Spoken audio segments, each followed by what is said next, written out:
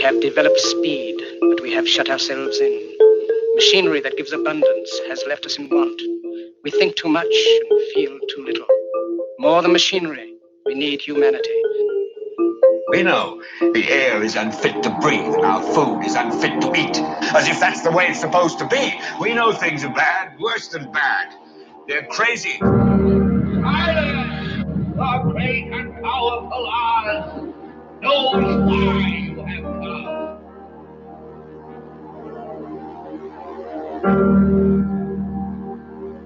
You've got to say, I'm a human being. God damn it. My life has value. You have meddled with the primal forces of nature. Don't give yourselves to brutes.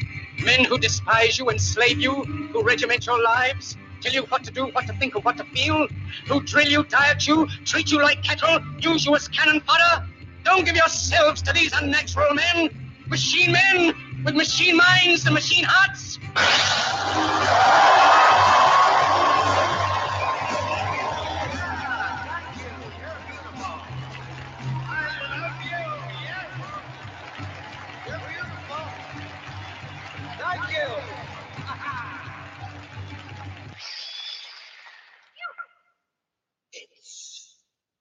And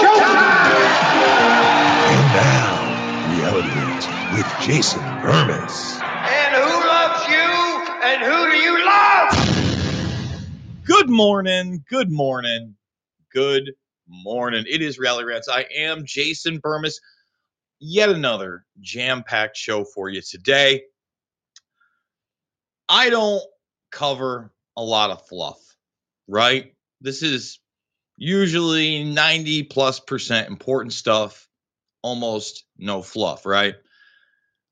As they say with the Sum 41 album back in the day, all killer, no filler, right? And I try to do that. I try to stuff in as many source material videos and documents that you can go check out yourself, right? When we're talking about the United Nations and this takeover of everything through ESG, and now this transformative movement on your children, we show you the documents. We play you the clips. So I came across this yesterday. Okay, there's two big stories in the first hour that we're going to get into involving the entertainment industry, Hollyweird, assassinations, the abuse of children, and gruesome murders. Now, this one's almost like true crime, except for the fact that it seems to be the norm in Hollyweird that when you hit a certain echelon, you're just allowed to abuse people, including children, do the darkest of the dark to them. And that is unacceptable. And I'm referring to the Menendez case as well. So Woody Harrelson, the CIA, Matthew McConaughey, JFK, Menudo, Ricky Martin, okay, and the Menendez brothers. And a lot of people forget the Menendez murders, but being how old I am, okay, it was one of those really first cases where I didn't know why something was on the TV all the time, being talked about all the time, but that was one of those things, that these two really rich kids had brutally murdered their parents, and they claimed they were abused. But that angle was played down, and the brutal murder was super played up. Okay, and how it, looking back on it, it's hard to judge because I was viewing it through the lens, basically, of like a tween. I think that happens right around the time I'm 11, 12 years old. But I did a video on that several years ago. Okay, we're going to actually play that. Again, tomorrow's news today, forget about it. We're sometimes years ahead of what the mainstream media is going to cover. And we're going to play this video from about 3.5, almost 4 years ago now. Okay, back in the Dizzy, a much younger Bermas, where we're talking about Menudo, Menendez, the abuse of children in the entertainment industry, especially in the boy band industry, especially when we're talking about Disney and Nickelodeon kids. Facts, not fiction. But first, I couldn't resist. Now, thumbs it up, subscribe and share, get those thumbs up. Come on. We need them up. We need the participation. We need comments in the comment section, not just the live. Woody Harrelson confirms Matthew McConaughey's wild revelation they may be biological brothers and calls for DNA tests. Now, I thought this couldn't be real. This could not be real, right? This has got to be a prank that they're playing. And then I remembered after reading the article, and we're going to play the clip, but we're going to play it in the little box, try not to get a copyright strike and have Colbert come after me. And you'll have to decide whether or not you think they're playing a prank. I personally don't think they're playing a prank. This, in my opinion, would further the idea that Woody Harrelson's dad was, in fact, a contract killer for the Central Intelligence Agency. That's the claim. And I was unaware of that clip. We're going to play Woody Harrelson talking about that as well. But then after I played that, I looked in the comments section and people were claiming that Harrelson had said he was involved in the JFK murder. And I had no idea about this. This was something that was kind of over my head. And we actually have a clip from what I think is The Men Who Killed Kennedy, the first huge documentary series to really like pick apart the Warren Commission and show the other possibilities, et cetera. And sure enough, there's a clip showing who was allegedly Harrelson. And I've got also a clip of him in jail talking to a news reporter about it. So wild. Well, I mean, let's just assume that this might be true in the very beginning. Just to come up in Hollywood's not easy, guys. And it's certainly, look, don't get me wrong. Woody Harrelson, back in the day, younger, good-looking guy, charismatic, etc. But to become that level of star in the entertainment industry, like Woody Harrelson has now been a movie star and a lead for 3 decades. Much more, low-key than a Tom Cruise, et cetera, and it's much more politically active too. And don't get me wrong, a lot of his causes have been environmental, but as you know, dude stepped the mother truck up recently on SNL, right? So Woody Harrelson's one of those guys that you've got to at least say, hey, he's a truth teller. He's trying to tell his truth, whether or not he's right all the time. And to me, if you're honest with yourself, right? I mean, you got to take some time to look at the information. You got to look at your legitimate detractors. And if you watched the second hour yesterday with Kennedy, and by the way, there's 45 more minutes in that speech. That's what the second hour is going to be. And if you did come over or just listen over at Podbean, you got to understand it's just not YouTube accessible. It's just not. It's not YouTube accessible. I wish it were. I saw some people saying I'm promoting self-censorship. No, I'm doing the opposite. I'm telling you there's another avenue. You can come over, redvoicemedia.com/Jason, redvoicemedia.com/uncensored. Okay.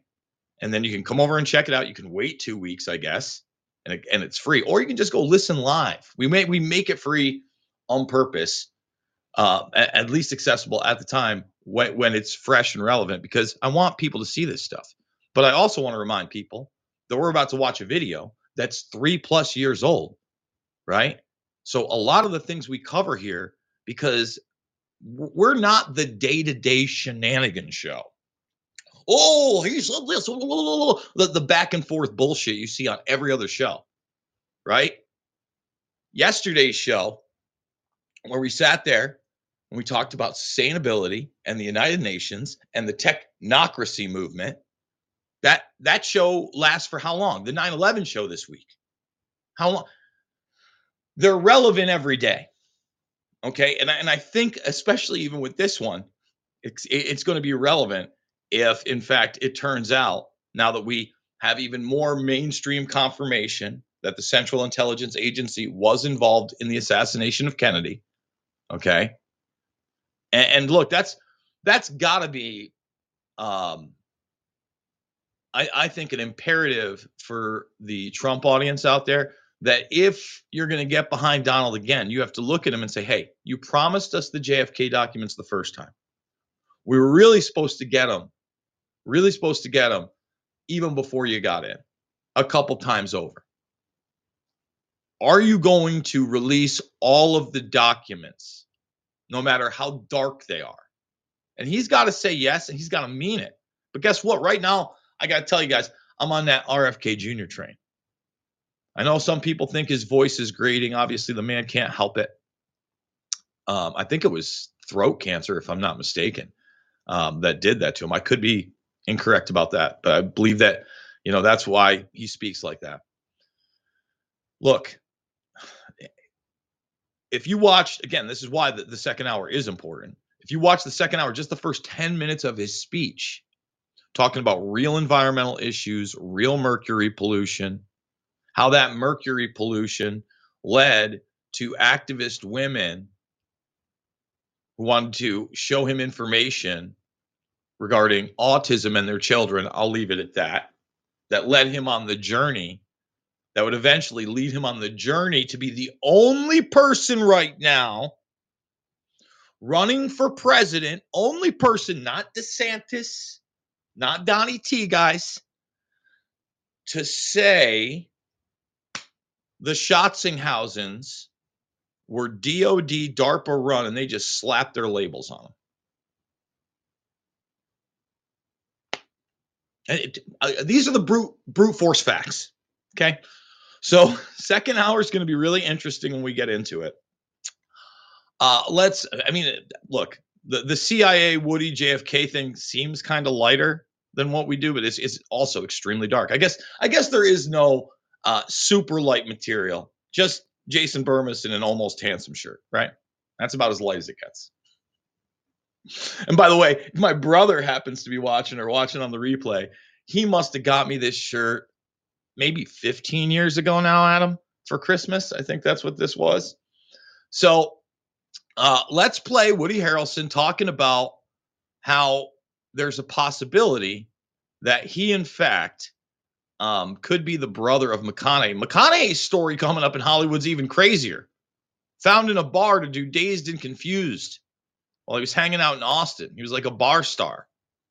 Okay, so let's scroll it down. And there they are together, side by side. Tell you what, man, that nose, other than Woody's being a little crooked and broken at an angle, very much there. The eye squint, very much there. I'm saying it's a possibility. Even the chin, although his chin's wider, they both got that flat chin. When you see this guy, I guess, again, you're going to have to make your own decisions. We talked to Mamak, Matthew's legitimate mother, and she let us know one time. We were actually, I mean, it's crazy. Sure. We were in Greece. We were watching the U.S. team win the World Cup. And, I don't know, I mentioned something about regrets, and I said, it's odd that my father has no regrets. And I've known Mamak a long time, and she goes, I knew your father. And it was the ellipses I found a little troubling. The pause. Or interesting. The pause. Yeah, that Almost. I knew your father. How would you describe that pause as a... Filled with innuendo. So, again, he goes on to state that essentially McConaughey's supposed father and the mother were broken up, according to the story. And look, if his dad was like a slick CIA spy guy, very possible, they're going to get a DNA test. All right. He goes, the year of Matthew's birth, 9 months before, she was on a sabbatical from her relationship with his supposed father, Jim. So, very possible. Now, here we're going to jump to Woody Harrelson talking to Barbara Walters, okay? And in this clip, he talks about him being trained by the Central Intelligence Agency. It's fairly well known, if anybody's read anything about you or talked with you, that when you were 7 years old, your father went off to prison, convicted of murder. Tell me how you feel today, what the story is today.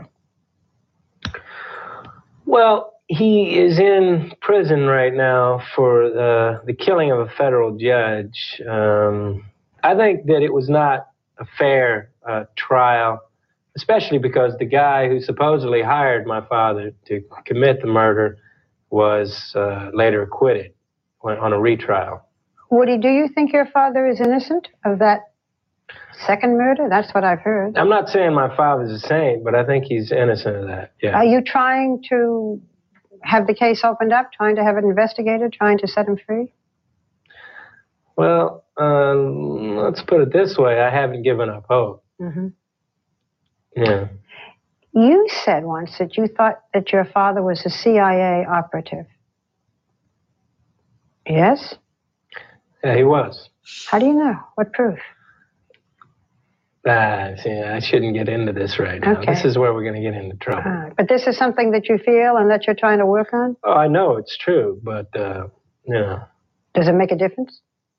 That he was trained by the CIA? Mm-hmm. Yeah, I think it makes a difference. Yeah. Yeah, I think it makes a difference. So I'll just start playing this because it doesn't have any sound, and I'll just talk over it. What you're about to see is a clip of Harrelson's dad later in life. And this clip, basically has him saying, you'd be naive to think the Central Intelligence. You said you'd kill President Kennedy. At the same time I said I had killed the judge, I said I had killed Kennedy. Well, do you believe Lee Harvey Oswald killed President Kennedy? We'll get back to that. Look at that nose, man. I mean, take a look. Like this, and he's got like the full head of McConaughey hair, where maybe Woody's mom would have had the recessive gene. Just saying. Holly weird, man.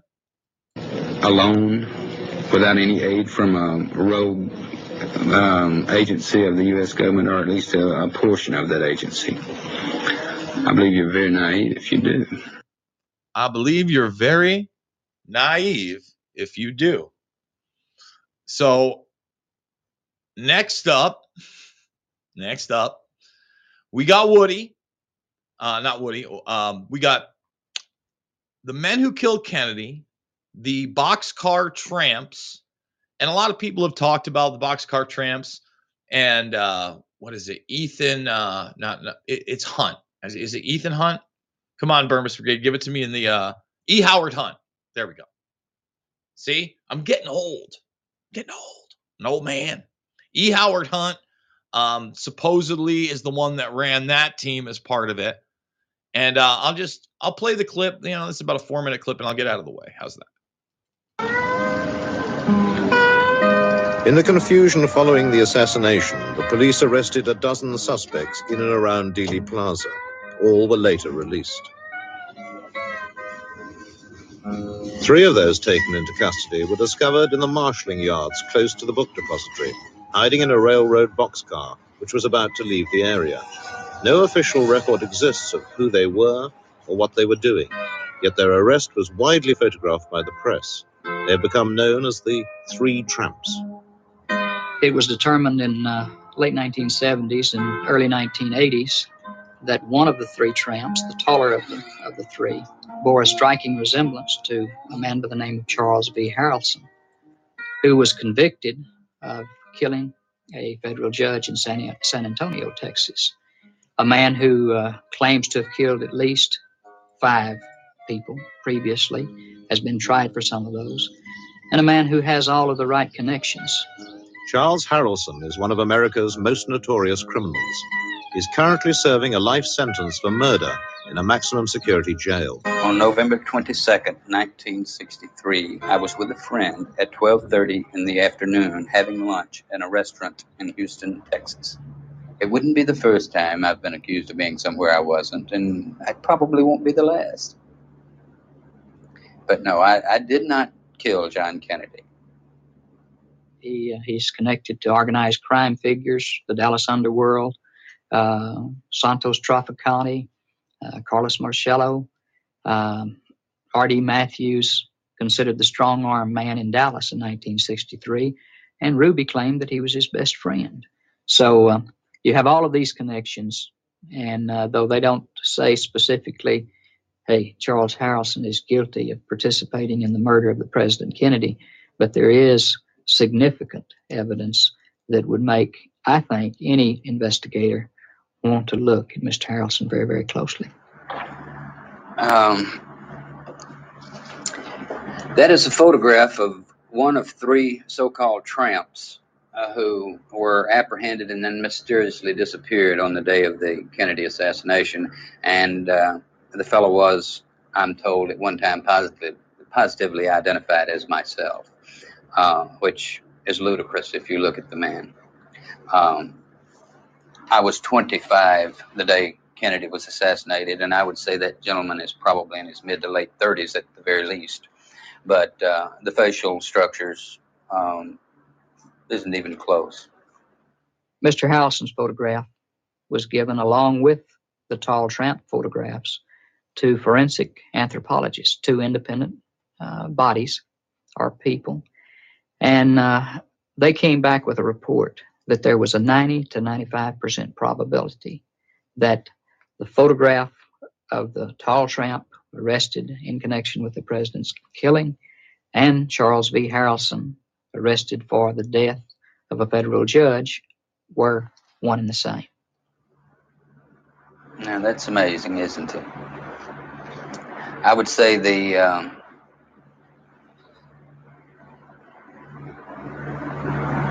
is closer, much closer. But I'm sure that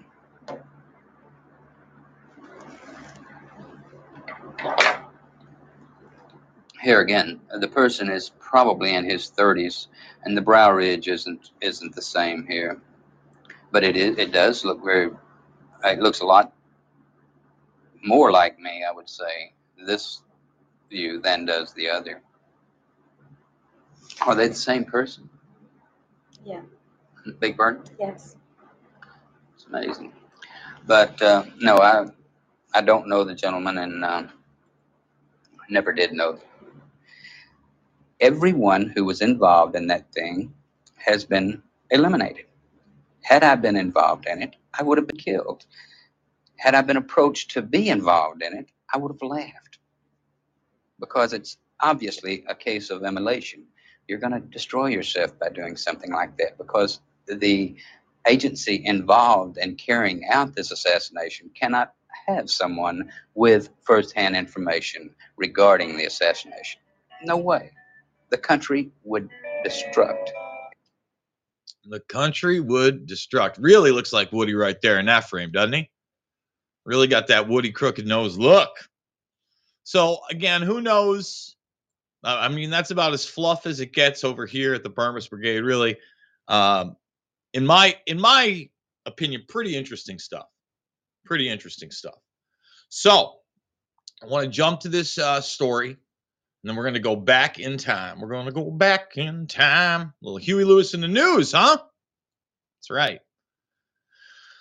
Former Menudo member says he was raped by father of the Menendez brothers. Eric and Lyle Menendez were convicted of the 1989 murder of their parents, Jose and Mary Louise Kitty Menendez, in 1996.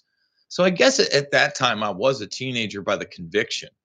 But I guess the murder itself had been in the news, since I was 10 years old. So I don't remember, man, that's so crazy. It took 6 years. I don't remember that. Again, it was just, it was pretty brutal. And they were 21 and 18. I think that I think I cover it in the video we're about to watch. I think that they went to a Knicks game right afterwards, and they're actually in is it Mark Jackson? Maybe the Mark Jackson card. So they're sitting courtside at this basketball game. All right. And basically they were saying that they were being sexually abused, and the parent, and obviously the mother knew it, and they weren't going to stop it. And they just snapped and they killed them. A lot of people dismissed that. Well, now we got more people saying the same thing.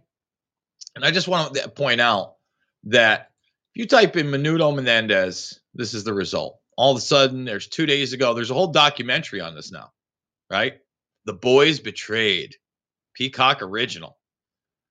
Like, you're getting cooking recipes or just Menudo videos. You're getting Paul Simon and DNA tests. Now, you literally have to type in Menudo, Menendez, and Burmese. You type in Burmese and my video comes up. And I'm signed in, and that's how shadow banned it is. But still, a few people let me know about it, right? And I saw comments. Usually my videos die on YouTube, right? I saw some comments on this video, and then this has happened. I said, let's go back in time. Again, unless you've been following me for 3+ years now, and 8.7K views back then, hey, still pretty good, even if we can get there on YouTube at this point. I think this is like the tail end where I was still allowed to be monetized too. Crazy times. But let's just do it. Let's play some vintage B. Hey everybody, Jason Burmese here, and this is a story that I really wasn't aware of, but it was something I grew up with. And when I saw these new allegations, basically in one of my feeds, and I couldn't confirm everything that was in the feed, but I did find some rather striking information. So if you're watching me now and you see the two gentlemen in the suits, they were a very, very, very politicized murder in the late 80s and then the trial through the early 90s, all over the place, where the Menendez brothers, in my opinion, after looking at this now, were completely demonized, and a lot was not made clear. So what am I talking about? Well, I got to tell you, I'm so unhooked from pop culture. I didn't realize that this had been made into one of those Law and Order crime shows, reminiscent of the O.J. Simpson case with the Menendez brothers. So I'm going completely blank on that, but I'm familiar with this case. So they had claimed that they were sexually abused by their parents, and they gruesomely killed them. I mean, I remember they were showing still shots of what they could of what they had done all over the place. And then on top of that, they portrayed them as like spoiled rich kids that were on a spending spree and a vacation afterwards, and that they had staged it to look like a mob hit. What was not emphasized at the time, and I feel absolutely should have been, were the fact that, they were talking about some high-level sexual abuse by their very, very powerfully connected Hollywood father. And if you've been paying attention to this channel, you know that Hollywood is into some sick stuff. So before we get into this story, which I missed from 2017, I want you to, take a look at this through the years. Look, they always had them with their eyebrows down, and look how sinister they always looked. They looked so sinister. Now, there was a first trial, which was in a mistrial. Then they got convicted. I believe they both got life in prison. They were separated for 22 years before they saw each other again. Now, the sexual abuse was so horrific from the father that apparently the older brother, was also sexually abusing his younger brother, without really knowing it, I guess, because they were so young at the time. And so finally, I want to read this. And one of the cousins spoke out. We're going to get into a lot deeper, obviously, if you saw the thumb, because his Hollywood connections and his producer connections also reached that to the mega boy band Menudo, in which probably in this country, Ricky Martin is the most visible of those members, but it was a generational boy band. And people of my generation will certainly at least remember it being spoken of. And even my parents' generation is when it started to get popular. So let's get into this. The cousin of Lyle and Eric Menendez brothers, who were convicted of the 1989 murders of their parents, say she has no doubt the brothers' parents sexually abused them. So this was a mother-father combo pack here. It's pretty disturbing and disgusting, but a reality. And, if you watch my video from earlier today where we talked about Daniel Radcliffe, where we talked about Alex Winter, where we've talked about some of the other people like Bella Rose in the past, this is a very large reality. Our political upper echelons, unfortunately, are rife with these people. Our Hollywood elites are rife with these people. And, you know, billionaires around the world are also rife. You know, power players are into this stuff. It's gross. It's beyond gross. It's deplorable. I know that they would never, ever have done what they did unless they felt that they had no choice.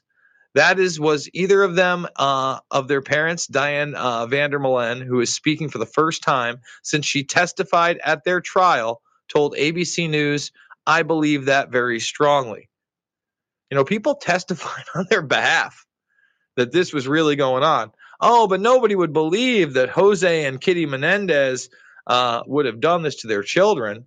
Lyle and Eric shot and killed their parents. Jose Menendez, 45, a wealthy entertainment executive, and Kitty Menendez, 47, at their Beverly Hills mansion on August 20th, 1989. At the time of the murders, Lyle was 21 years old and Eric was 18 years old. I can only imagine living with that. You know, and especially him being a serial molester later. I mean, we're going to get into the accusations of what was actually going on with Menudo. At their first trial, defense lawyer Leslie Abramson argued that Lyle and Eric shot their parents in self-defense because they feared their parents would kill them if they ever went public about the years of alleged molestation they suffered from their father. They're probably right. The first trial ended on a mistrial in 1994 because the jurors were deadlocked and unable to come to a verdict. The brothers were found guilty of first-degree murder in 1996 after a second trial and sentenced to 2 consecutive life prison terms without the possibility of parole. And let me also say this. I remember this coming back into the news because there was an NBA hoops card, and they were attending, I believe, a Knicks game. So they were in New York after they had killed their parents. So going into this, again, they talk about the Kitty being shot 10 times, that Lyle almost decapitated his dad. Again, these were the gruesome details that they always focus on. You know, again, this was not a focus, okay? But again, Lyle admitted to molesting his younger brother, Eric, but what else did he know? And they talked about the mother being involved in this as well, et cetera, et cetera, et cetera. And, you know, we're talking about also sadistic physical abuse on top of it. So, did Jose, let's see, they get the last name wrong because it is Menendez. The question is, was Ricky Martin ever a part of this? Because, as I said, there was a huge, huge, huge scandal back in the day that these kids were being trafficked. And remember, even the one member of the Pussycat Dolls talked about them and how it was a prostitution ring and how they were being trafficked as well, et cetera, et cetera. So generations of young entertainment boys with all these promises of millions and millions of dollars. So at first, Martin denied ever meeting Menendez, but the evidence is clear that they were acquainted. He was an RCA executive. He set up an office in Miami and was responsible for sourcing talent. He was instrumental in managing the careers of groups like Menudo, the Latin boy band Martin was a member of as a child. During the 80s and 90s, rumors started surfacing that the members of Menudo were being trafficked and sold to older men in the industry sex parties. Accusations and arrests followed in the Latin and Filipino media. The news received the same media circus coverage of the O.J. Simpson trial. Not so much in America. But it happened, and this is from 2015, and this is Angelo Garcia.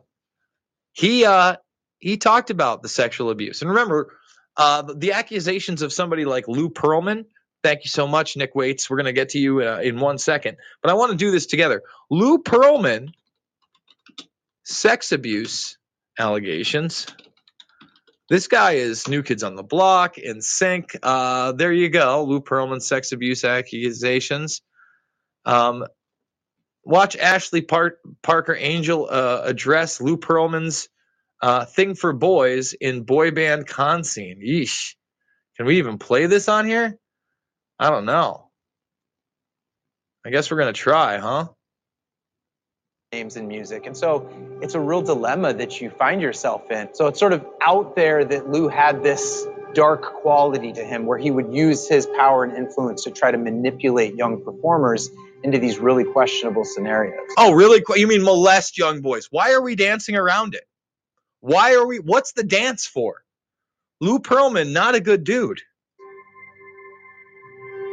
I mean, come on.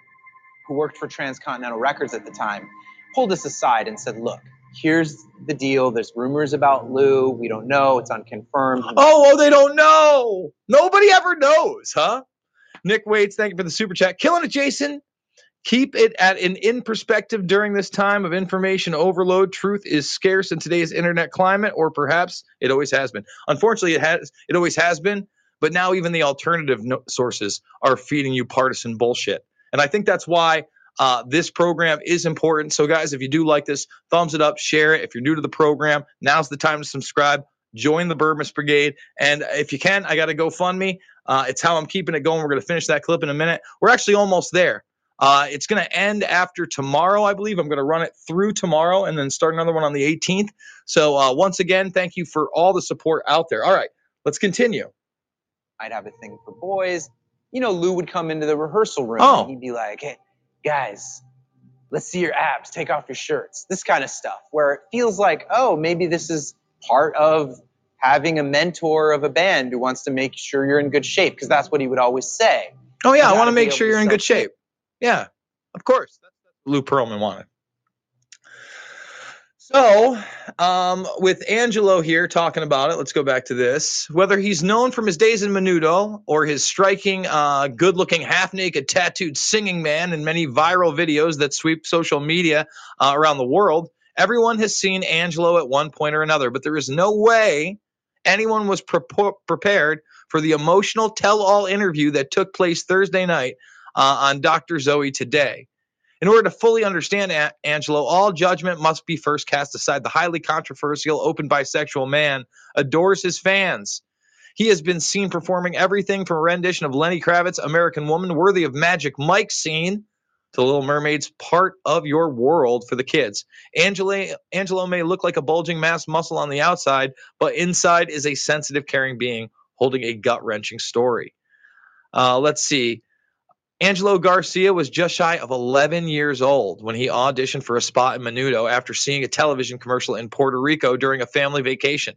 Traveling the globe and performing alongside fellow band member Ricky Martin, some may say simply that the rest is history. However, the rule that should apply in this situation is you never know what goes on behind closed doors. Angelo's story is one filled with sexual abuse, bullying, and disappointment. I was sexually molested from the age of 8 to 14. That's the reality. And I don't know if Martin was, but he certainly stands against sex trafficking, and he's put his money where his mouth is. And good for him for doing it. And I'm not saying he should have to come out, but he is somebody who actually has spoken out, has put money behind it. And that's a positive thing, in my opinion.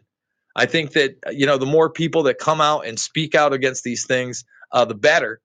But, you know, you're always going to have this Hollywood spin. For instance, I want to point out, you know, Variety, the 7 biggest mistakes in Law and Order, true crime, the Menendez murders. So they're always going to try to downplay this, leave some doubt in there that Hollywood is as evil as you hear. But unfortunately, it's worse than you can imagine. And with that being said, we tell the truth here. It's not about a left or right perspective. It's always about right and wrong. Always about right and wrong. So my brother was in the chat. He believes that they were at a Lakers versus Knicks game, which is very possible. The card, though, we did show it. It's right here. And it is a Knicks card. It was Mark Jackson. And I do believe... who is that? That's, I think, Eric Menendez, and it looks like a Knicks hat. My eyes are still pretty good. I want to say the floor there could be, it could be blue, but it also could be Laker purple. So I think my brother's got that one right. Might have been the Knicks at an away game, but yeah, they went to a basketball game apparently right after that. I do want to point out that the new accuser is not the one that was covered in that. So again, these people don't stop. They're serial abusers. Roy Rossello is the latest accuser in this Menendez case, and that just shows you how relevant the material we cover here. And one of the other things that's downplayed in all of this is it's a cycle of abuse. What do I mean by that? Some people who are abused become the abusers themselves later on. In fact, a high percentage, because it's normalized and nothing's really ever done about it. Okay. Looks like the Menendez brothers went the other route. And, you know, I'm just going to say it. I can't even fathom that. You know, I had problems with my parents, my step parents, and whatever, and relatives in my life, sure. But I was never once worried about being abused in any type of sexual manner. We're supposed to protect children. And the idea now that a lot of that seems to be trivialized and normalized to this day. Again, Dennis Hastert, big time Republican Speaker of the House, not in jail, labeled a serial child abuser by a judge. Serial. I mean, the bottom line to me is, first of all, if you've ever committed these crimes, you don't belong in society anymore, ever again. The road to redemption for you is in a jail, not around children ever again. Okay? I'm not calling for your castration. I'm not calling for your death. I'm saying you no longer are allowed to be around kids ever again or civil society for what you've done, because it's that horrific. Period. Now, does that approach stop the monsters? I don't know that it does, because monster's going to monster. Bad people out there, man. And I mean, that's just reality. There's a spectrum of good and evil. We have to realize that sociopaths don't give one mother truck. They just don't. They don't have that mechanism. Very self-serving. The other thing is, you know, that in order to work, say, certain levels of intelligence, you kind of have to have that perspective in regards to human life if you're at the upper echelons.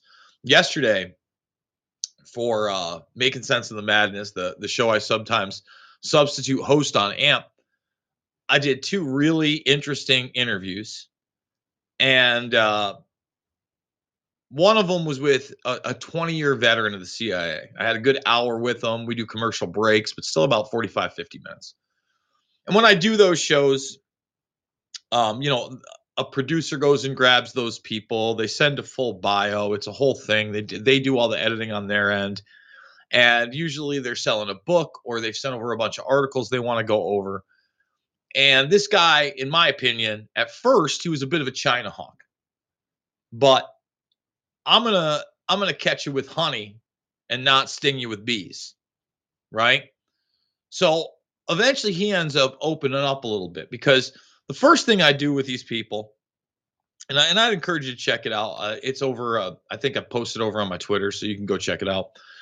I'll probably end up posting it sometime next week over at Rockfin as well, for you Rockfinners. I love you guys. In fact, I put a couple Making Sense of the Madness clips over there as well recently. Other good interviews. But first, I want to get a beat on these people, right? Because I people are people, okay? And I don't believe that everybody that works for the Central Intelligence Agency is bad. And I don't believe that everybody that works for the FBI is bad. And I realize that we have to have a military and a government, okay?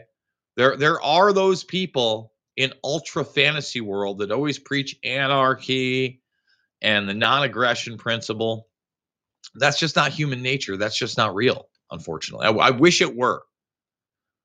We have a multilaterally armed nation-state arena built on a privatized military industrial complex. I mean, it's even more complex than that, but in layman's terms, a lot of people got weapons. And history has shown us that ultimately, when the big conflicts arise, when the big issues arise, the people with the best weapons fare the best. The ones that don't get invaded. Can you, again, it's never happened really in modern history that we had any kind of enemy on the shores of the United States. It very unimaginable. So I find out that this guy is an Army vet. He's in the CIA for 20 years. And he's essentially, as he put it to me, because I was trying to get more out of him, but I'm in my little suit jacket, and I'm kind of pressed. You could tell he didn't really want to talk about what he had done in the CIA, for 20 years. Other than he ran operations before 9/11 and after 9/11. I think he might have said he joined in like 82.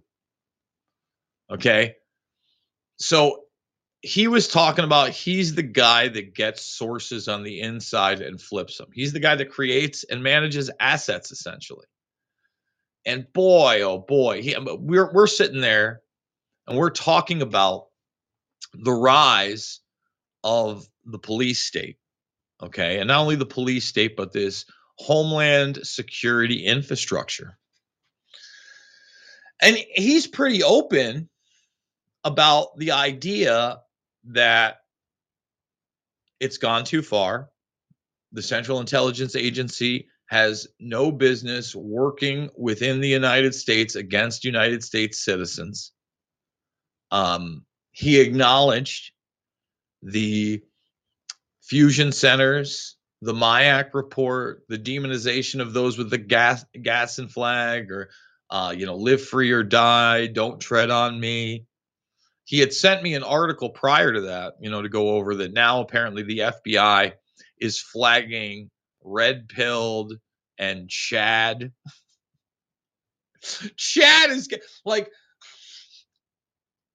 I know that like Chad is a big thing here. Now this is where we're going to get a little fluff, right? This is Reality Rants. We can do it. It's a long show. In fact, in about 14 minutes, we're going to be coming over to redvoicemedia.com/Jason, redvoicemedia.com/uncensored. Sign up today for only $1. Check it out for a week. You don't like it, cancel. Okay, great. You love it, $10 a month. I think that's less than ESPN Plus at this point. I mean, Jesus. $10 a month or $100 for the year. Lock it in, save the $20, support the broadcast, and then get all their other shows. It's an actual network with live broadcasts going down. So you can find the feeds, get in the chat, interact with others like you're doing over here on YouTube. It's Good Times McGrady. Chad. So now Chad is on the FBI watch list. All I can think of for Chad is this guy I went to high school with. I'm not going to say his last name, but if my brother's watching, he knows damn well what I'm talking about. Apparently he became a cop afterwards. Kind of a, farm boy, redneck type. I remember one time he whizzed a baseball, hit me in the head, but we were catching, but I wasn't looking. I mean, he nailed me right in the noggin. That's one of the toughest base. I think I only got hit in the head with a baseball harder once. Yeah, but now Chad's on the FBI watch list, and I talk about it. I hate the term red pill. Hate it. The Matrix films, okay. You go watch my breakdown, especially if you're new, of the last Matrix movie. Because the last Matrix movie was really pulling you towards transhumanism. That's what it was. Okay. It was, I mean, it's about as transhumanist as it gets. Full throttle. We need to merge with the machines. We're going to work with the good ones. No bueno. No mas. No mas. No. We need to utilize the machines. The machines need to work for us, the general populace, and not for the few, the predator class. And we can't allow that predator class to get their way with things like unzipped jeans. No. Let me say no. Can I say no again? How about some no on that? We can't allow that. Okay. Because if we allow that, and I was having a discussion with Thomas Renz, I think that airs tonight. So the CIA guy yesterday, and by the way, going back to that just for a second, before I get into this transhumanist thing more, there was also a point where he talked about, Al Qaeda getting a nuclear weapon. They were well on their way before 9/11. I don't buy into that either. I'd like to get them on my show where there aren't breaks, where we can have more of kind of like a informal conversation, and then talk about the Central Intelligence Agency role in 9/11 itself, and the fact that we've had rogue agents there for decades. That's the big problem. At the upper echelons, they're basically the yes men bureaucrats. They're going to do what the establishment wants. And some of them are extremely cunning. Again, sociopathic. Just saying. But with Renz, we're now, there's a lot of talk of the food supply and what they are now going to inoculate the livestock and really a lot of different animals with. And as I've talked about, I think a lot of this mRNA stuff is that road to what? Transhumanism. Changing what it is to be a human step by step, piece by piece, gradually. It's a gradual thing. And look, right now is the moment where decisions need to be made. They need to be made 5 years ago, 10 years ago, 20 years ago. If we'd stepped up to the plate after 9/11, after people started feeling the scam, and plenty of people, by the way, were feeling the scam pre-Iraq, but especially post-Iraq, when there was no weapons of mass destruction. Where were all the weapons? When you zoomed out on the Saddam statue video. Remember the Saddam statue video? And they played that they toppled Saddam. Look at the people stomp and cheer. They've taken down the symbol of evil. Then you watch the zoomed out thing and you realize they were bussed there to do that by the U.S. military for a propaganda bit. Let's see if we can find that. Well, let's go to DuckDuckGo. I don't even want to try Google. So we're on DuckDuckGo. See what we got. Saddam statue takedown wide angle. Let's see. Videos. See, this was it right here. They're celebrating Kurds. They brought the Kurds in. Here it is. Here's how the media created the iconic fall. Oh, you know what? ProPublica.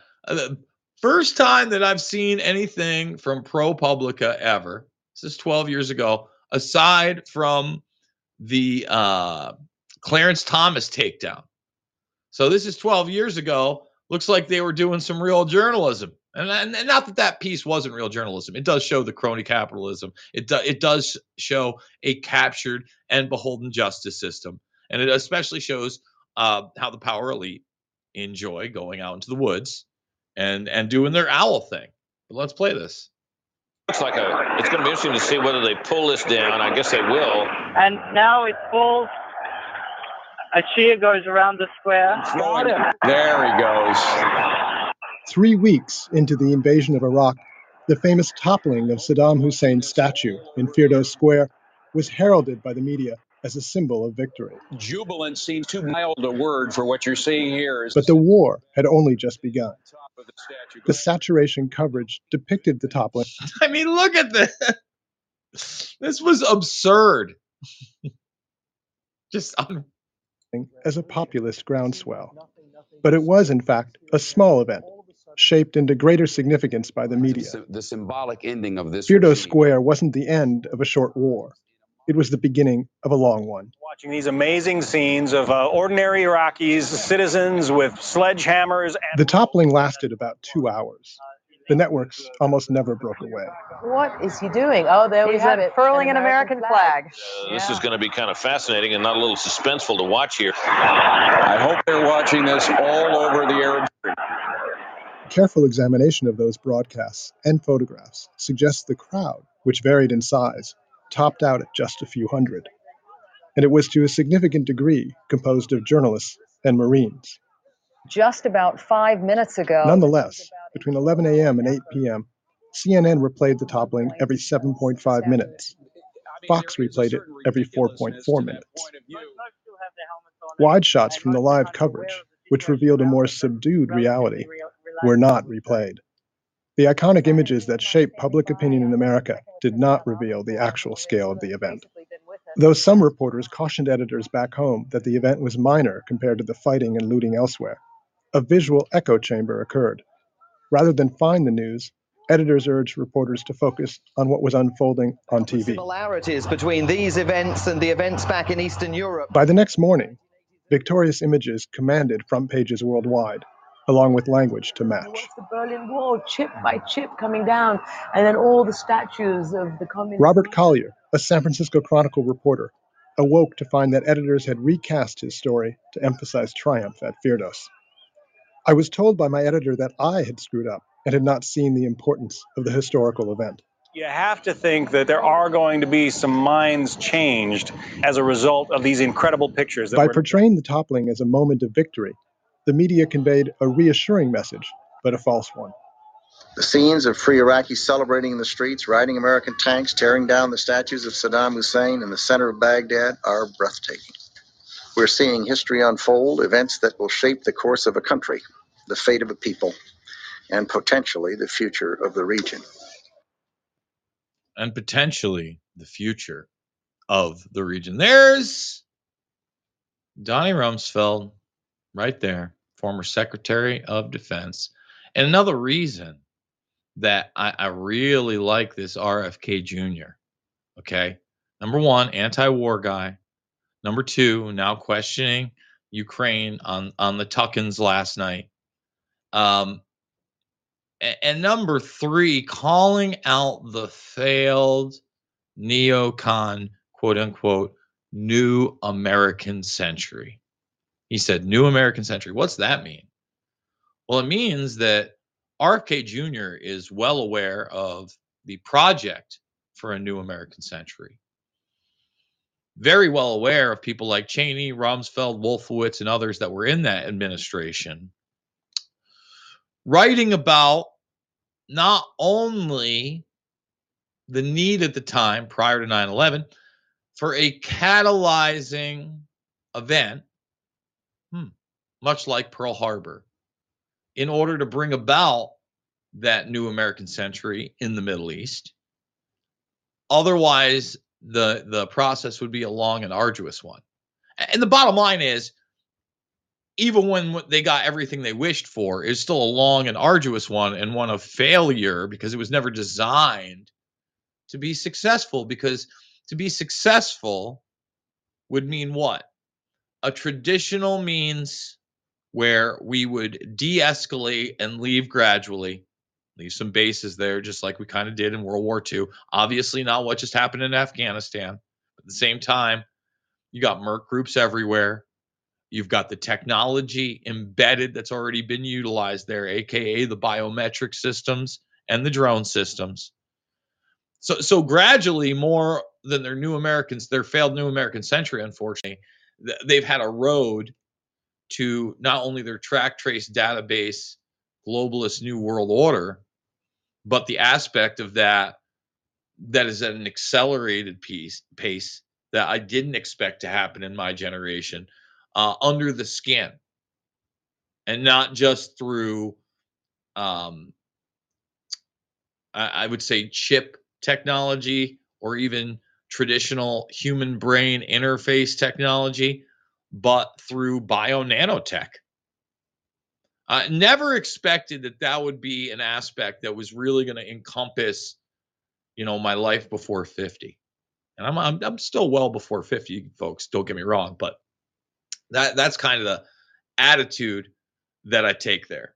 So we are at the final minute. I'm gonna cue to my producer that it's just about time to go over to the premium, and that's where we're gonna do this Hillsdale College. I mean, again, we did some of it. Where are we? Here we are. We did some of it yesterday in the premium. We're gonna skip over the 10, 12, 13 minutes or so that we did in the first one. I think we're gonna start with him reading the material provided by an autistic mother who went to his house and knocked on his door. I said autistic mother, a mother of an autistic child. Brought him on the journey of truth. We really appreciate him. He's who I'm getting behind. So you want to listen, come over to the InfoWarriors Podbean channel. It's streaming live right now. You get yesterday's show, all that stuff. I want to thank everybody as we leave. But remember, redvoicemedia.com/uncensored, redvoicemedia.com/Jason.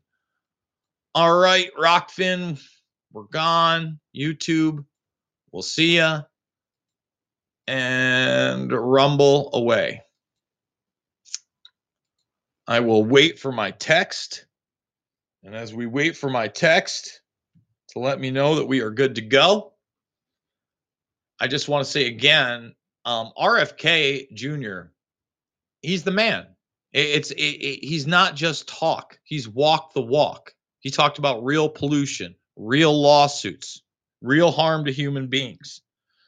So I think right now where we're at, we're gonna overlay about 2-3 minutes, and he's telling the story about how he started to even question traditional vaccinations. And I got about 6 inches down on that pile, and I was just dumbstruck by this huge delta between what the public health agencies were saying the science said and what the actual peer-reviewed published science was saying. And I started after that doing what I always did when I didn't understand something. I had, because of my name and my family's relationships with these agencies, I could always get the head of an agency on a phone very quickly. And I started calling them and asking questions. I got Francis Collins from NIH and Kathleen Stratton and Marie McCormick from Institute of Medicine. And they told me something weird. I asked them about the science, and I realized they were completely not conversant with it. They were just parroting this phrase, safe and effective. Safe and effective. Safe and effective. Safe and effective. And Francis Collins is one of the worst, bro. He sat up there and snickered and laughed with Fauci, right? When he was questioned by Joe Kennedy about the WHO and the CCP, and everything was fun and games. He did those repulsive videos where he's playing the guitar and doing parodies of Puff the Magic Dragon with his crazy ass wife. Horrible. Horrible. And they're just cacons, safe and effective, safe and effective, safe and effective, all pre-COVID. Then read any of the actual science. And when I asked them about details, they said, you have to talk to Paul Offit. Well, Paul Offit is a vaccine developer who's a partner of Merck's. And, you know, I had been working with EPA for many years, suing about probably 20% of my lawsuits were against EPA, which is a captive agency, but captive by the oil and chemical and pesticide industries. And, you know, EPA, if I call a science guy or a regulator there, they're going to have some self-respect. And they're going to try to answer my question. They're not going to direct me to a coal industry lobbyist. So this was bizarre. And then when I talked to Paul Offit, I caught him in a lie, and which I'm not going to go into. I'd love to go into, but I'm going to. I need to conserve my time here. And remember, if you weren't here yesterday, the reason he's talking about coal is because it's the actual runoff that is mercury in the water supply that basically happens at coal plants. And that's a real concern. That's a real pollutant. You never hear about that. You never, ever hear about that. But again, RFK Jr. knew about that, knew about the poisons, and knew about how it wasn't doing good things to the ecosystem, stood up, and he's like, why am I talking to a coal lobbyist? And why is this coal lobbyist obviously lying to me? The word for it. But he knew. I caught him in the lie. I knew, and there was that moment where we're like, you are just a liar. And so then I realized, okay, these guys either don't know what they're doing or they're lying about it deliberately. And then I realized these agencies were completely captured, but agency captured on steroids. FDA gets more than 50% of its budget from the pharmaceutical companies.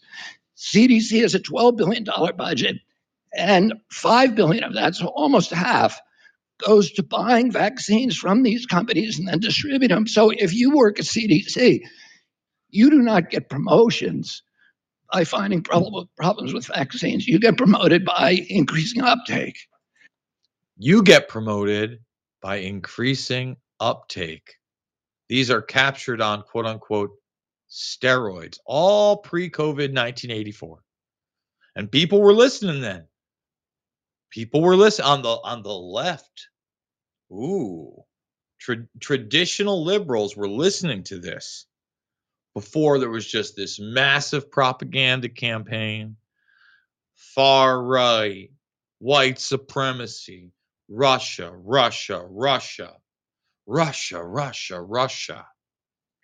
And then NIH is just an incubator for pharmaceutical products. So it develops the vaccines, hands them over to the industry, hands them over to the universities, which then get NIH money, $200, $300 million to do phase 2 and phase 1 and phase 2 trials.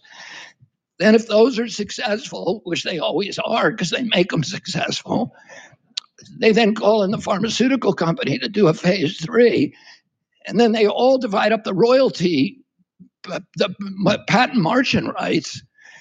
And then they all go, then Tony Fauci, who's the head of NIH, walks it through the regulatory process at FDA and CDC, where he's picked the members of the panels who are all taking money from him. I mean, he lays it out. I've seen the Anthony Fauci film, right? The real Anthony Fauci film. I've not read the book. You can say something about his voice, but the concise nature of him laying out the corruption right there is really unparalleled. It's really just a great demonstration how all the pieces fit into place for this corruption. All right, prior to COVID 1984. And I discuss this all the time. How many times do you start listening to something or watching something late night, and all of a sudden you hear about a new lawsuit because of an old medication, right? Or something that was over the counter. Johnson & Johnson just lost, I think it was $8 to $9 billion in a lawsuit on their baby powder. Babies. And think about the uptick of injections into children and babies over the last 3+ decades. It's an exponential top up. Exponential.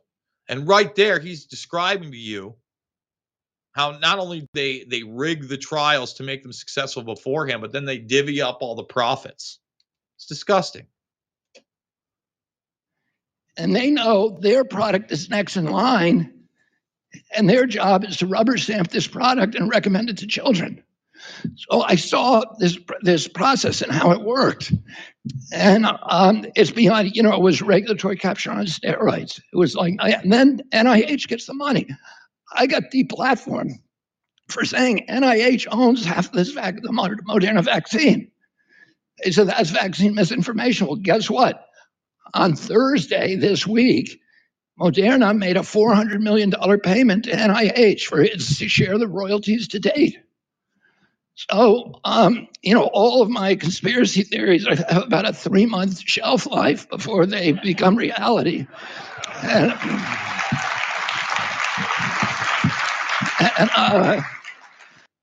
you see that's really the reality, the non-gaslit reality, that this guy is going to fill rooms. Okay, he's going to have a ton of different people behind him in a separate speech. Which do I have the 2-minute clip where he asks for people support, the people, the independents and the Democrats and the Republicans that don't feel like they have a home. He's going to represent us all. Look, I don't put all my eggs in one basket. I don't believe in heroes. But right now I believe this is by far our most genuine and best option. Listen to the way this man is speaking. There's a lot in here.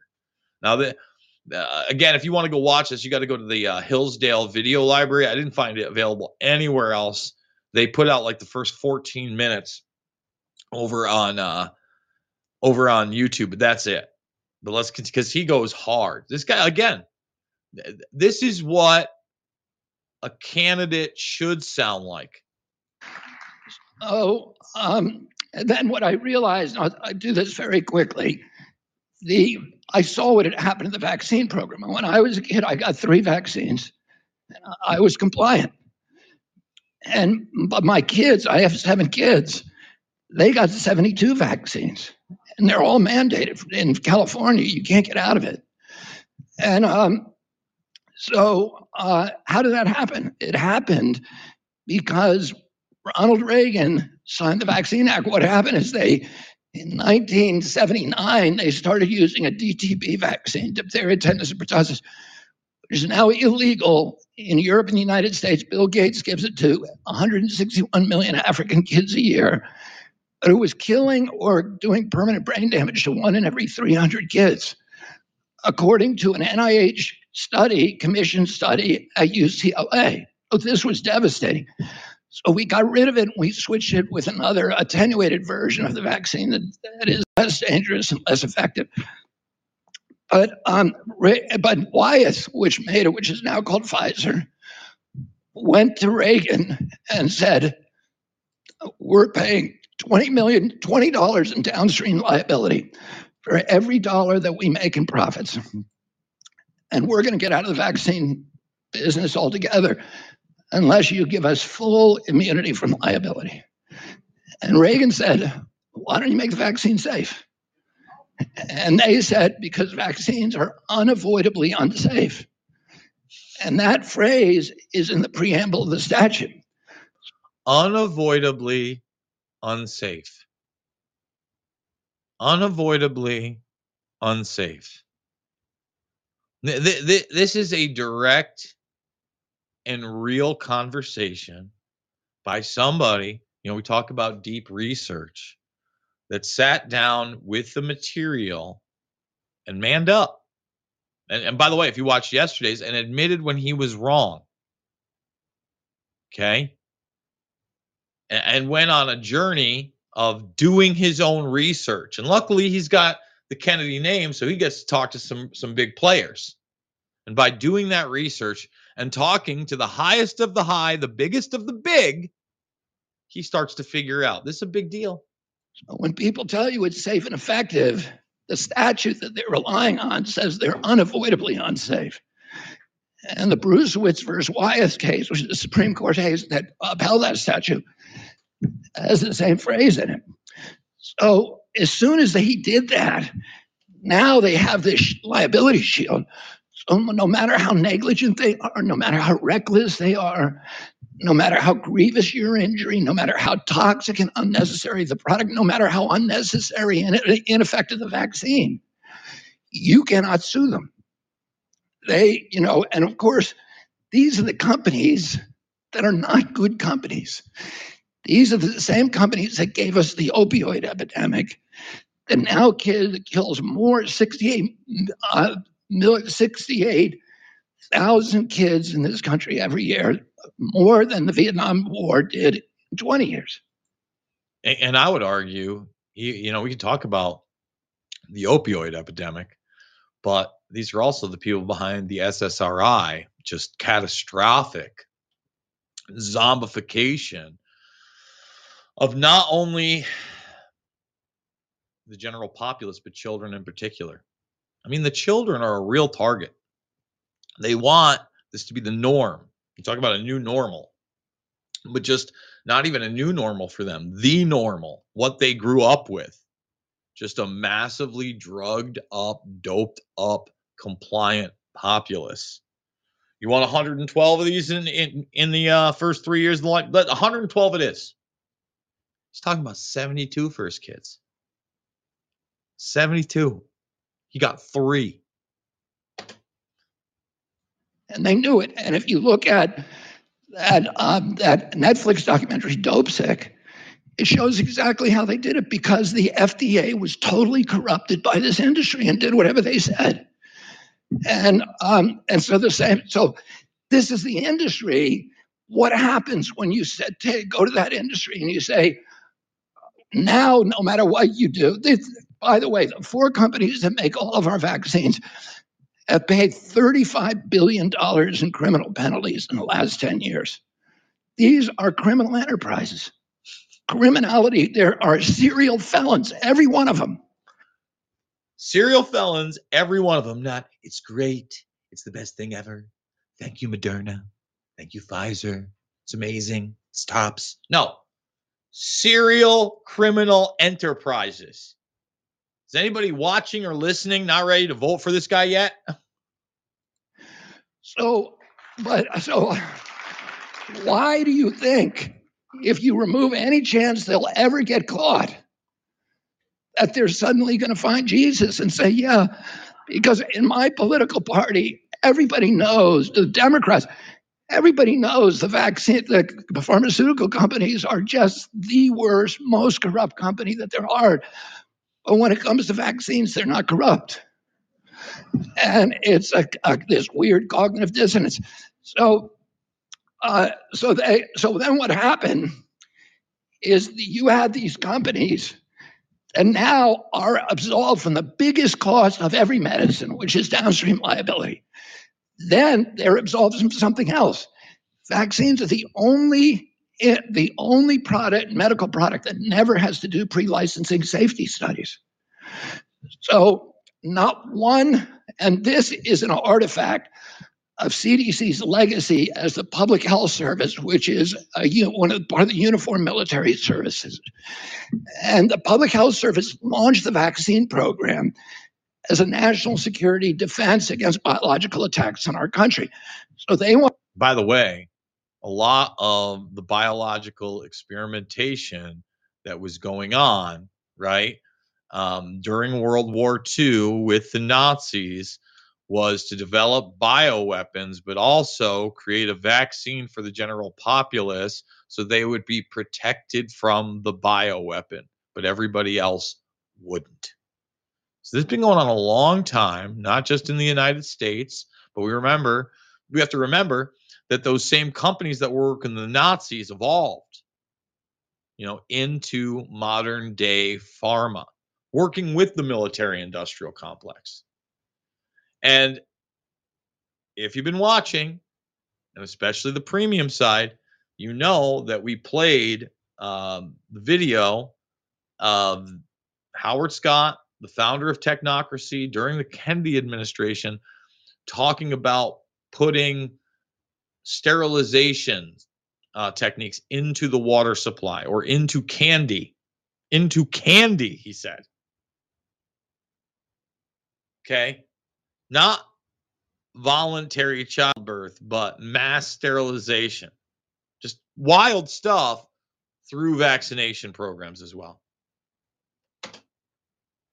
Wanted to make sure that if the Russians attacked us with anthrax or some other biological agent, we could quickly formulate a vaccine and then deploy it to 200 million Americans with no regulatory impediments. Because they said, if we call it a medicine, we're going to have to test it for safety. That takes 5 years, because a lot of the injuries from medical products have long diagnostic horizons or long incubation periods. You don't see them for 5 years. And you could be saving 10,000 lives from diphtheria and killing 100,000 people from cancer 5 years later. You want to find out if that's true. But they said, we don't have time to do that. So we're going to call them biologics. And we will exempt biologics from any safety testing. So for many years, I was saying not one of the 72 vaccines mandated for children has ever been safety tested in pre-licensing placebo-controlled trials. Not one. Not one. And again, they changed the language. You just change the language. Make it all about semantics. Tony Fauci was saying he's lying. In 2016, President Trump appointed me to run a vaccine safety commission. And he ordered Fauci and Collins to meet with me with White House counsel present. And I said to Fauci at that meeting, you say I'm lying. For 8 years, you've been saying I'm lying about this. Show me the study. And at that point, he made this show of going through, a lawyer's read well, like he was looking for a study. And he said, I don't have it here. I don't have it here. And look, you got to give Trump credit. He absolutely did that. And everybody, Bill Gates told him not to do that. Oh, it's a dead end. Science is settled, safe and effective. Is back in Bethesda. And I'll send it to you. I never got it. So I sued him. Me and Aaron Siri, and after stonewalling us for a year, their lawyers met us on the courthouse steps and said, yep, you're right. We never had any study. And they gave it to us in writing. You can go to the CHD website, my website, and you can see that letter from HHS. So they don't have to do, there's no downstream liability. There's no front end safety testing. That saves them $250 million. And there's no marketing and advertising costs. And here's the thing. Exactly. They market this. They're the biggest advertisers on most of these news networks now. You constantly are bombarded by supposed medicine and vaccines and pills on television. That should be between you and your doctor. They don't need to be advertised. In fact, it's illegal in most countries. Because the federal government is ordering them ordering 78 million school kids to take that vaccine every year. What better product could you have? And so there was a gold rush to add all these new vaccines to the schedule that we don't need. Why would you give a hepatitis B vaccine to a baby? The only way you get hepatitis B, you can get it from the mother, but every mother's tested in the hospital. Every mother who goes in the hospital is tested, so you give it to those kids, okay. If the only way that you get it is from sleeping with a prostitute, unprotected sex, or male promiscuity, or from sharing needles with somebody who's got it. Well, the little baby gets it on the first day of life. He's not going to do any of that stuff. So why do they do it? I'll tell you why. Because Fauci told Merck to make the vaccine. Fauci helped make it, develop it. Merck made it, and they said, we're going to sell it to prostitutes and to male homosexuals. Merck came back a year later and says, none of these guys want it. Yeah, weird. No, we need a huge market. Let's give it to kids and babies. They got other things they want to spend their money on, and they're not people who are really concerned with health, by the way. So the CDC and FDA said, don't worry. They said, we put all this money, Merck said, we put all the money into infrastructure, and now nobody's buying it. And so they said, okay, we'll mandate it for children. That's why these kids have to get hepatitis B vaccines. The entire safety testing for Merck's hepatitis B vaccine, 4 days. Oh, it's criminal. And most of these vaccines are unnecessary. Many of them are for diseases that are not even casually contagious. It was a gold rush because if you get onto that schedule, the recommended schedule, it's $1 billion a year for your company. And in many cases, NIH is sharing the royalties. So we got all of these new vaccines, 72 shots, 16 vaccines, and now even more because we're doing the HPV vaccine. And that year, which is also insane. You know, the HPV vaccine also tries to sell you on the idea that it's going to stop cervical cancer. And then you read the fine print and they're like, we don't have any real evidence of that. Just to let you know. That's kind of just like a Bernaysian talking point. Like, you know, it could help prevent cervical cancer later in life. And you could go to the moon on a flying pig with a Swiss cheese tail next to a leprechaun. Yeah, in the multiverse, while you identify as a trans pansexual. Why not? Why not? Why not? All right, let's go back to RFK. In 1989, we saw an explosion in chronic disease in American children. Any of you who are my age, I'm going to name some of the diseases that are most common. You think about it, whether if you're my age, I'm 69. I had 11 brothers and sisters, 70 cousins, and I never saw any of these diseases. I never knew a kid with a peanut allergy. And why do 5 of my kids have food allergies? Well, their asthma was around, but it was rare. My brother has asthma. His doctor said there'll never be a cure for these diseases because it's too rare. Nobody ever studies it. Now 1 out of every 4 Black children has asthma. The neurological diseases suddenly exploded in 1989. ADD, ADHD, sleep disorders, language delays, ASD, autism, Tourette syndrome, tics, narcolepsy. These are all things that I never heard of. No one else going to tell you this. No one else running, at least that I've seen, running for El Presidente. This is all Mr. Kennedy, sir. And thank you for this. Thank you, thank you, thank you, thank you. Autism went from 1 in 10,000 in my generation, according to the CDC data, to 1 in every 34 kids today. 1 in every 22 boys. And some of these kids, in severe autism, I've never seen anybody my age with severe autism. Severe, real, full-blown autism. That means stimming, head banging, toe walking, nonverbal, non-toilet trained. Where are these people? Why don't you see them in the malls? Because they didn't exist then. And they're not locked up anywhere because there's no place to put them. But 1 in 34 kids has it. About half of them look like that. These are kids that'll never hit a baseball. They'll never pay taxes. They'll never vote. They'll never write a poem. These are kids who many of them will never sit on a toilet unassisted. I mean, it's criminal. Thank God for this guy, man. And again, people that don't like his voice, get over it. Listen how articulate he is. That's why we're playing this. Because look, I've seen bits and pieces going viral here and there. The whole thing is pure gold. It's pure gold wrapped in diamonds and platinum. It's hardcore truth. Never go out on a date.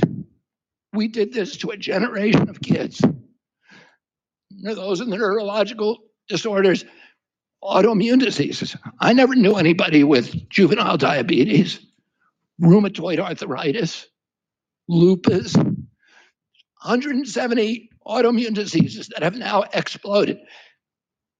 Congress said to EPA, tell us what year the autism epidemic began. And EPA is captured, but not by pharma. So it actually did some science.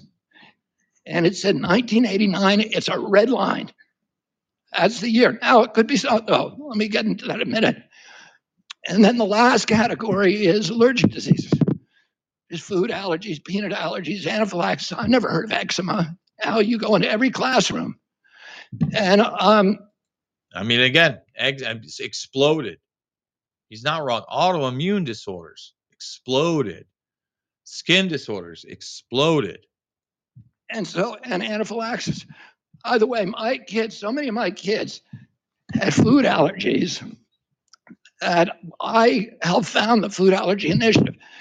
We raised, and a guy I was suing constantly, David Koch, was my partner starting this thing. So he had a kid the same age as mine with who's anaphylaxis. We brought $200 million. We brought all these doctors up and scientists. We created a lab. What I found out is these scientists, the way they study food allergies, is they give rats allergies. They induce some allergies in the rat. And then they study it. How do you induce an allergy in a rat? You give them the aluminum adjuvant from the hepatitis B vaccine. Wait, another heavy metal? The aluminum adjuvant? Interesting. And there are some people that will deny that there's any type of heavy metals. Didn't I take the thimerosal with the mercury out? No. Along with the protein. So if you give him a peanut protein, he now has peanut allergies. If you give him a latex protein, he now has latex allergies. If you give him a dairy protein, he now has dairy allergies. That's how they give it to him. Well, and then not only is it the protein doesn't have to be in the syringe, and a lot of our vaccines have peanut oil excipients, so it's not. It's no mystery where the peanut allergies are coming from. But also, if there's something in the ambient in the environment at the time, like if there's a Timothy weed outbreak, that kid now is going to have a lifetime allergy to Timothy weed. That's why vaccinated children, this is 2 studies by Cowlings and Mawson, have 30 times the rate of allergic rhinitis as unvaccinated children. 30 times. We're not even talking about the neurologicals. And I know that these are uncomfortable facts for a large sector of the American population because so many people have done this themselves or done this to their children, don't want to believe in any way, shape, or form that that they be involved in this, basically, that they could be at fault. Just want to point that out. They're sick all the time. Am I out of time or something? What? I'm sorry. You could have just told me. So anyway, thank you. So anyway, let me talk about something else for just a couple of minutes, a subject I wasn't going to talk about. Somebody brought this up at dinner. I was going to talk about COVID and what happened there. And, the reaction to COVID was this weird reaction where it was not a public health reaction. It was a militarized and monetized reaction. And it happened all over the world. Again, militarized and monetized reaction. It's not a normal reaction. Again, boom. Sign me up. Sign me up, Mr. Kennedy. I mean, again, he's just direct right there. Says it better than I ever could. Militarized and monetized reaction. At once, all these liberal democracies suddenly pivoted and imposed these totalitarian controls, which were irrational, that were not scientifically valid, that, had been discredited, etc. Lockdowns, and they went after, of course, to keep us from complaining or talking about them or questioning them. They imposed censorship from day one. And, the founders, specifically Hamilton, Madison, Adams, said we put freedom of expression in the First Amendment because all the other amendments are dependent on it.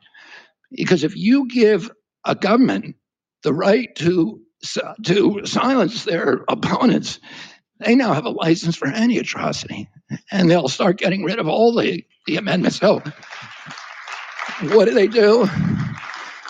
As soon as they could censor us, they went after the other part of the First Amendment, which is freedom of worship.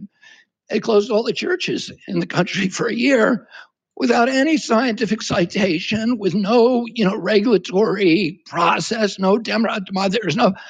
I've been suing government for 40 years for not doing public hearings, for not doing an environmental impact statement when they're going to, pass a regulation. They got to do an environmental impact statement and show the costs and benefits, who's going to get hurt. They have to list all the scientific studies. Hey, and by the way, you can do it in an emergency and still be doing the environmental impact, still do the democracy while you're, locking people down if it's an emergency, but you can't stop the democracy. Then there's notice and comment rulemaking. So everybody gets to read it. They have to publish their proposed rule. They have to give people 60 or 30 or 90 days to comment on it. They have to respond to all those comments. So if somebody, if you're passing a mask mandate, and I own a kayak company, and I say if I make my clients wear masks, they're going to drown, you have to respond. The government has to respond. And they usually do it by saying, well, we're going to give you an exemption because you're outdoor, you're in the sun, we want you there getting healthy. But there was nothing like that. Not a bit. There was the denial of reality, the denial of natural immunity, right? The denial that COVID and the flu were going to be counted as the same thing, even though they were, and pneumonia. And really, the denial of, regular treatments under the guise this was something new, and instead putting people on ventilators when the ventilators were an 80+%, sometimes 90% insurance of death. I mean, again, just an insane response. But it was militarized and it was monetized, just like Mr. Kennedy's telling you. It was just everybody do it. And there was no notice and comment rulemaking. And then they go after the part 3 of the First Amendment, which is freedom of assembly, by making us all, social distance.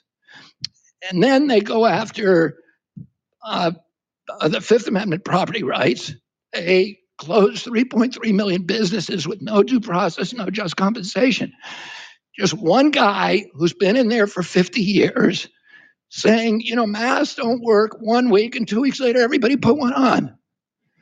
And it's just completely the definition of arbitrary and capricious. Not a single scientific citation ever for 2 years. And then they went after jury trials. Here's what the Seventh Amendment says.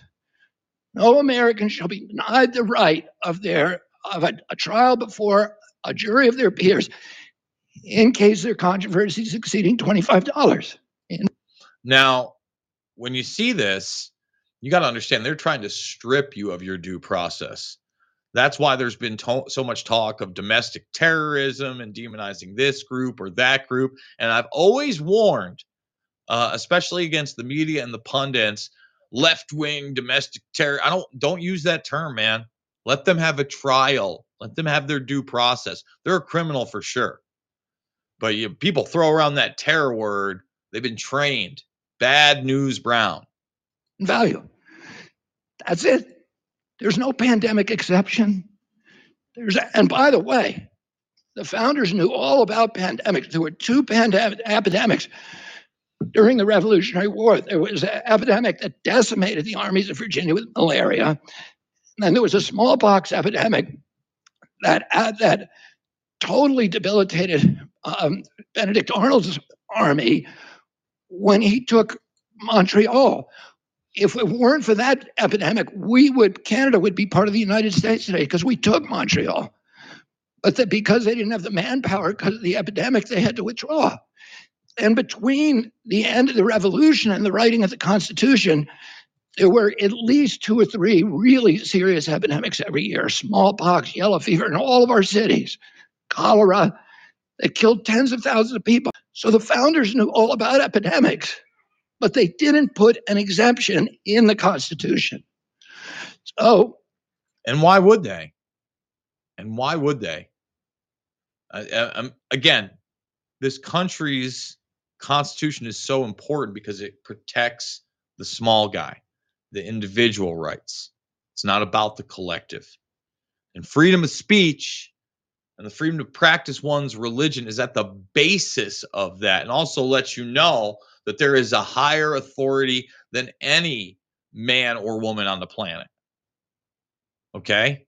And that's important also. That's something that's been denigrated and forgotten. And they, of course, they went after the Fourth Amendment, prohibitions against warrantless searches and seizures, and we all have to, give our medical information before we go into a bowling alley or a public building. Or really, like they got rid of every one of the first 10 amendments except for the Second Amendment. It's the only one that was left intact. And and so I looked at this and I said, how did this happen? Because it's not just happening here. It's happening all over the world. And that and the information in the last chapter of my book was, to me, the most shocking revelation. Because what I found was, I saw this Event 201.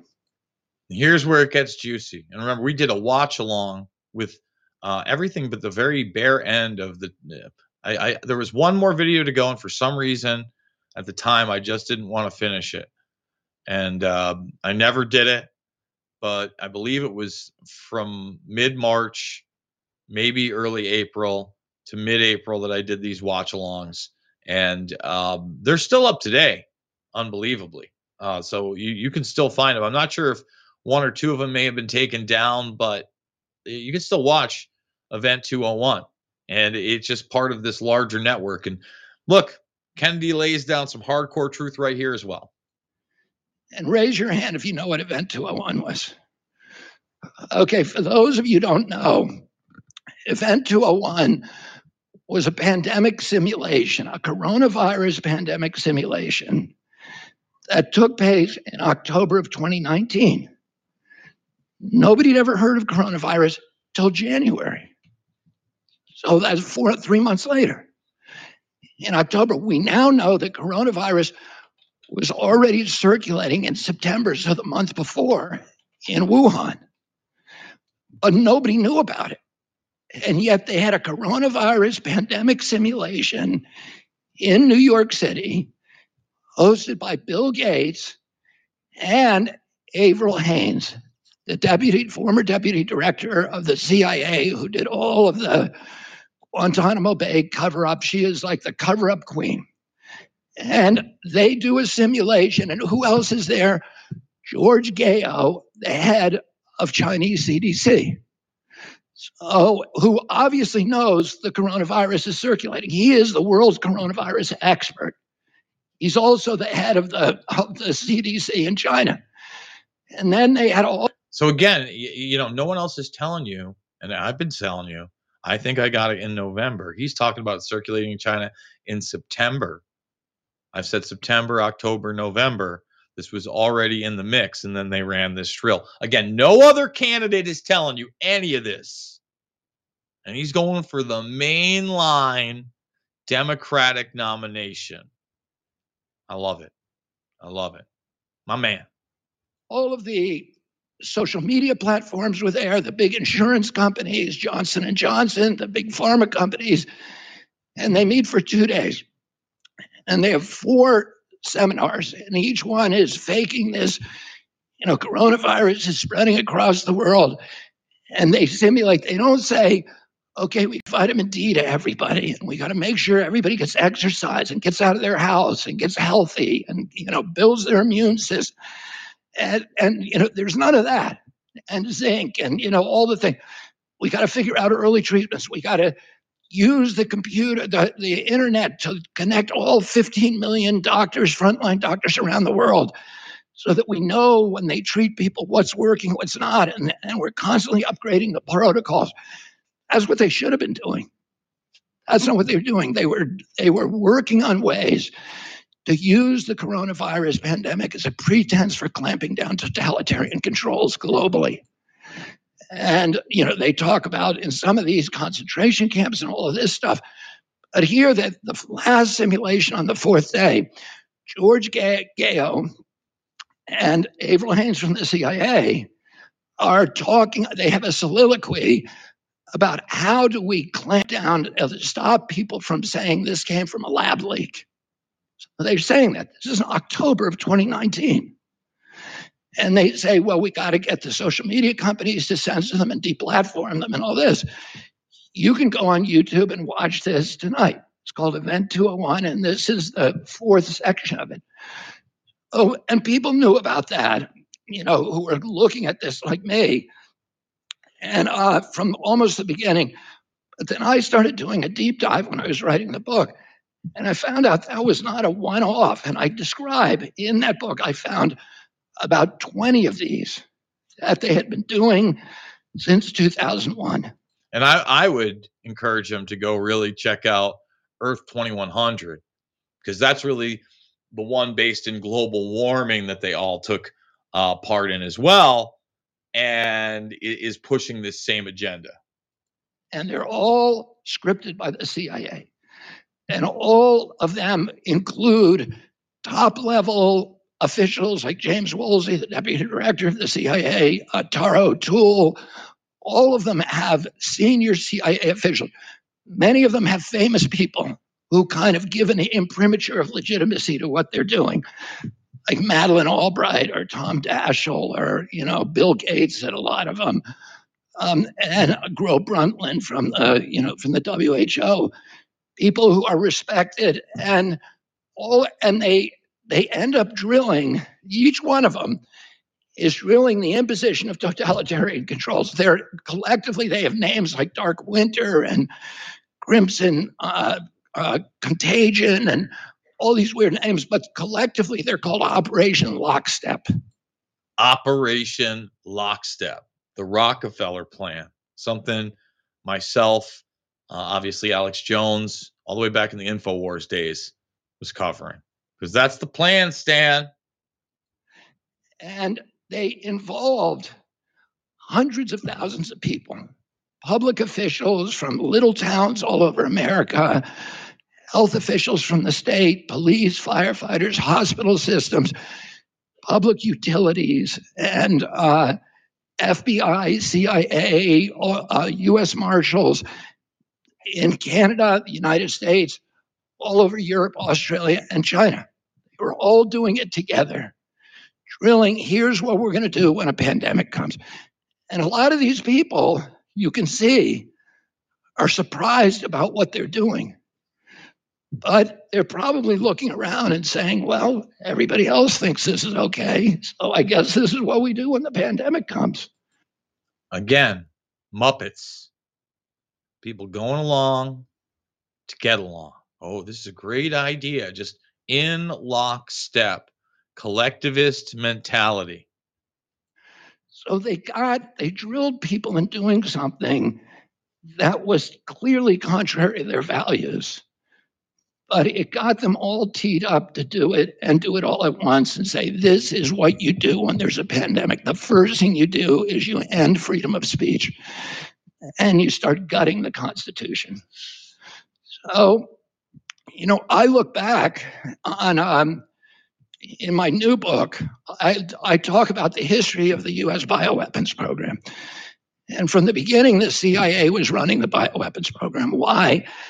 Because we didn't have a bioweapons program after World War II. And the CIA's first operation was called Operation Paperclip. And it was an operation to get all the bioweapons and nuclear and chemical scientists out of Germany and Japan, where they had an extensive bioweapons program. The Japanese had a horrendous program where they did live vivisections on 3,000 people. I mean, again, what is it? Unit something 01. We cover it here. How could I not get behind this guy? Folks, I'm going to wrap it there. I've got double duty on the dentist today. I'm not looking forward to that. I got 2 appointments back to back. I know one of them is going to be a brutal cleaning. Wish me luck. I do want to thank everybody who has come over. I want to remind you can watch the rest of this without me over at the Hillsdale Video Library. I'd say share that link far and wide and tell everybody, listen, give this man an hour. Give this man's talking more sense and talking truth to power in a way we haven't seen in modern day politics for some time. There are some good ones out there, but he's doing a new book on the bioweapons program. He gets that we've been under psychological and biological attack on a global scale, period. So once again, get ready, buckle up. There's more to come here on redvoicemedia.com. Thank you again. It is not about left or right. It is about right and wrong. I hope you enjoyed the show. We will see you all on the flip side.